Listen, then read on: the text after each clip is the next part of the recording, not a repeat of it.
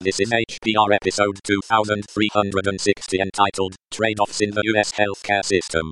It is hosted by Ahuka and is about 13 minutes long and carries a clean flag. The summary is, financing healthcare means choices to be made. This episode of HPR is brought to you by anhonesthost.com. Get 15% discount on all shared hosting with the offer code HPR15. That's HPR15. Better web hosting that's honest and fair at anhonesthost.com.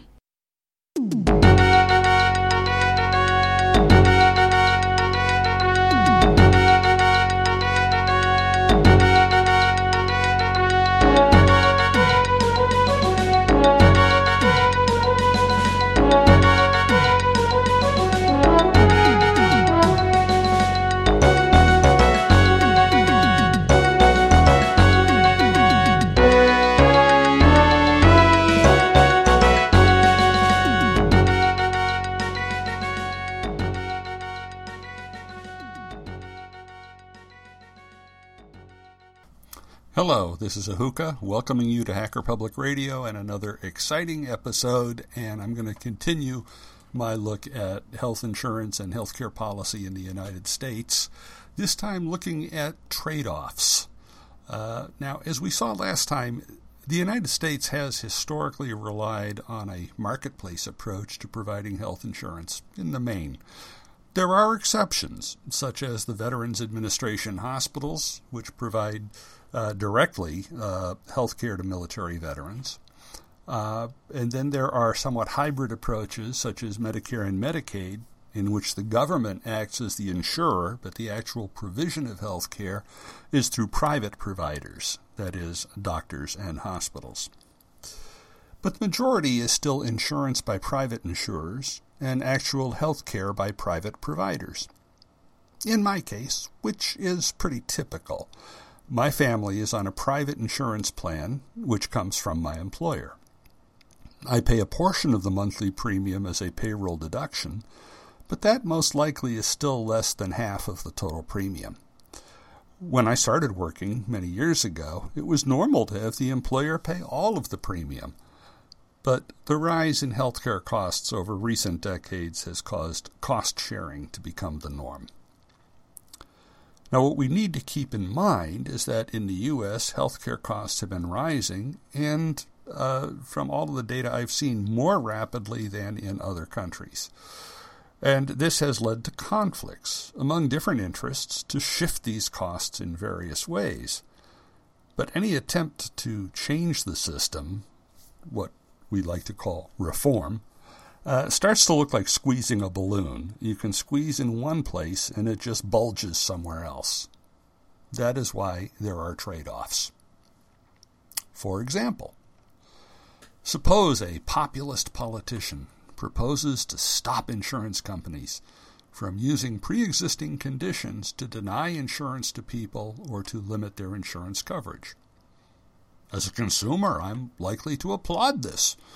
Very few people like to run into this limitation.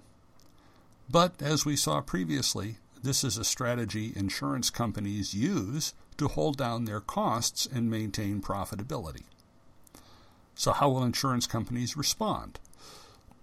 Probably they will either raise their premiums, if they can do so, and in the United States the government frequently regulates these premiums, and if they cannot raise them, they will exit the market.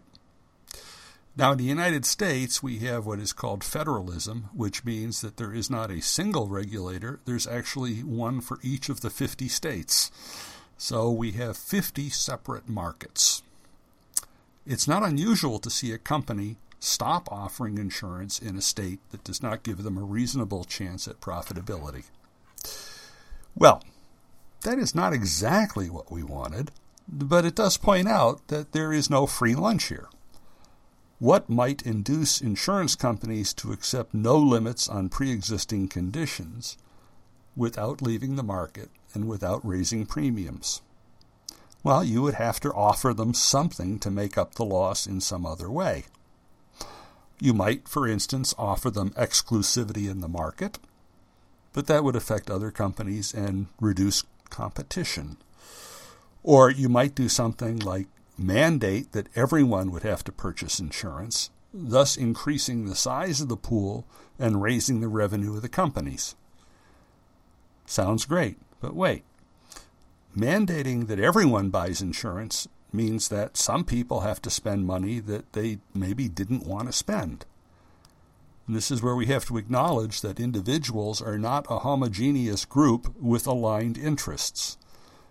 Some people with pre-existing conditions are thrilled to get insurance, but others, mostly younger and healthier, don't regard it as a necessary priority.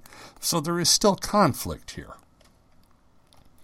Now, the political problem here is that most people would love to get high-quality, inexpensive health care when they need it, but would also love to not have to pay for high-quality health insurance when they don't need it.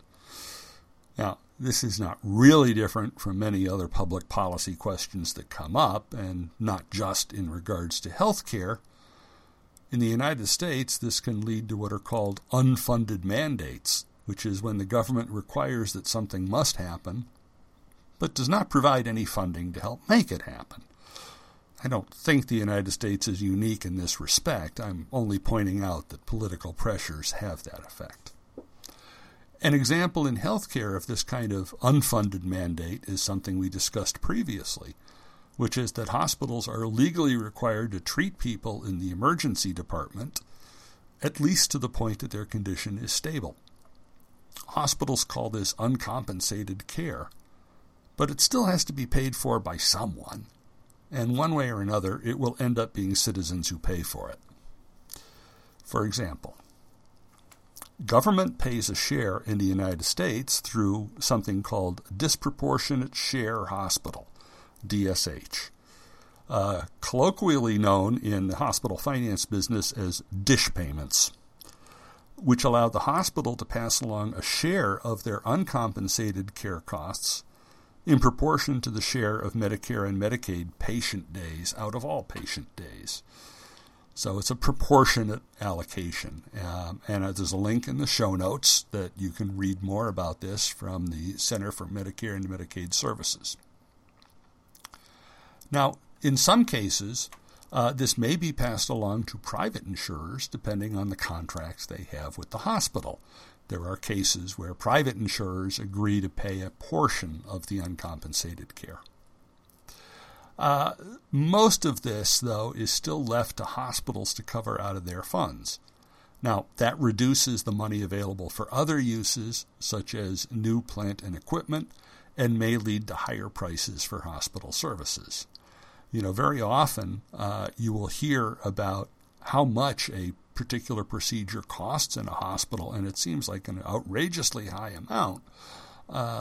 But if you take a look at the profitability of hospitals, it's not outrageously high. So whatever they're charging you is proportionate to their costs in some way or another, and this is one of the ways that tends to happen. So I think the key insight we need to keep in mind is that there is no free lunch, and that we need to pay for the services we expect to have rendered. We can reasonably debate the alternatives in terms of how we pay for these services, but there is no avoiding the need to pay for them one way or another. So, how are we going to pay? What are the options? There's a number of them. They all have consequences. Other countries use a number of these approaches. So, government-regulated insurance pools. This was the basic approach of Obamacare, and it is employed in other countries. For instance, Switzerland has mandatory health insurance.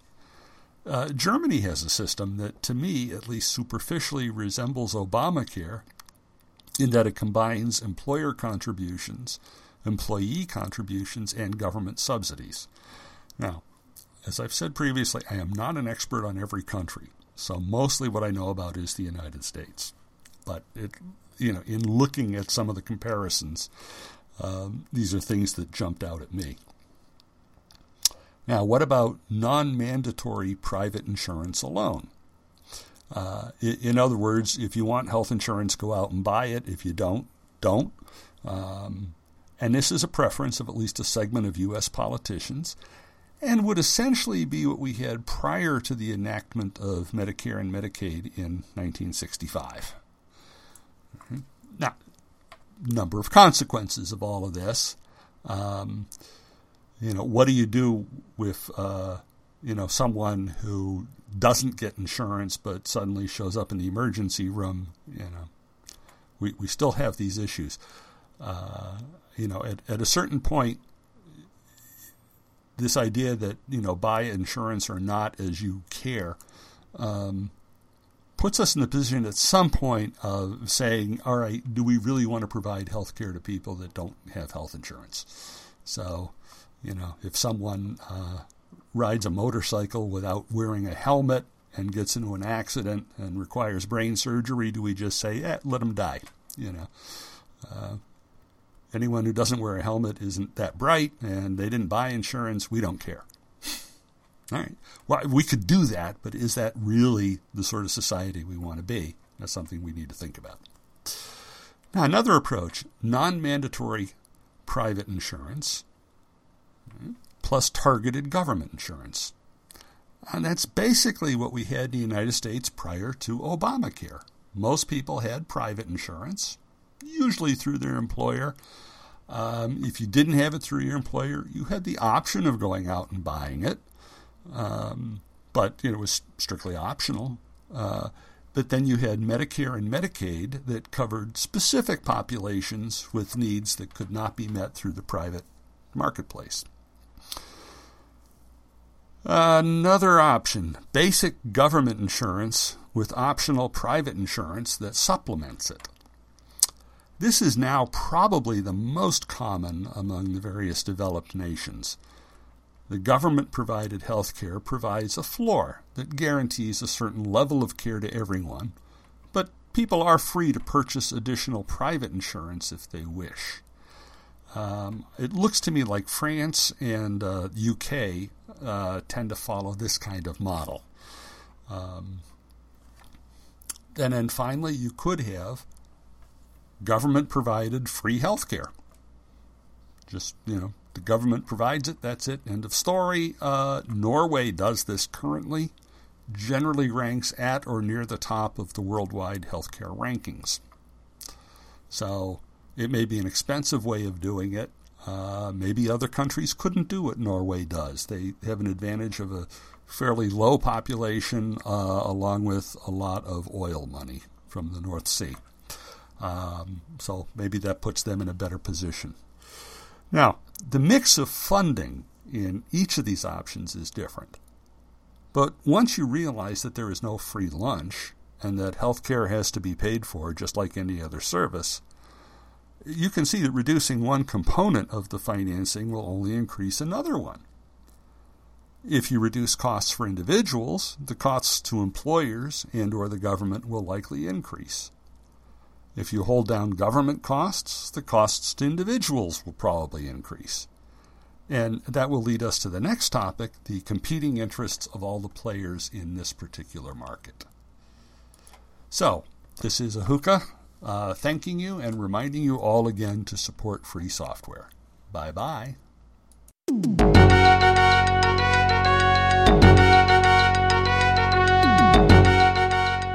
You've been listening to Hacker Public Radio at hackerpublicradio.org. We are a community podcast network that releases shows every weekday, Monday through Friday. Today's show, like all our shows, was contributed by an HPR listener like yourself. If you ever thought of recording a podcast, then click on our contribute link to find out how easy it really is. Hacker Public Radio was founded by the Digital Dog Pound and the Infonomicon Computer Club and is part of the binary revolution at binrev.com. If you have comments on today's show, please email the host directly, leave a comment on the website, or record a follow-up episode yourself. Unless otherwise stated, today's show is released under a Creative Commons Attribution Share Alike 3.0 license.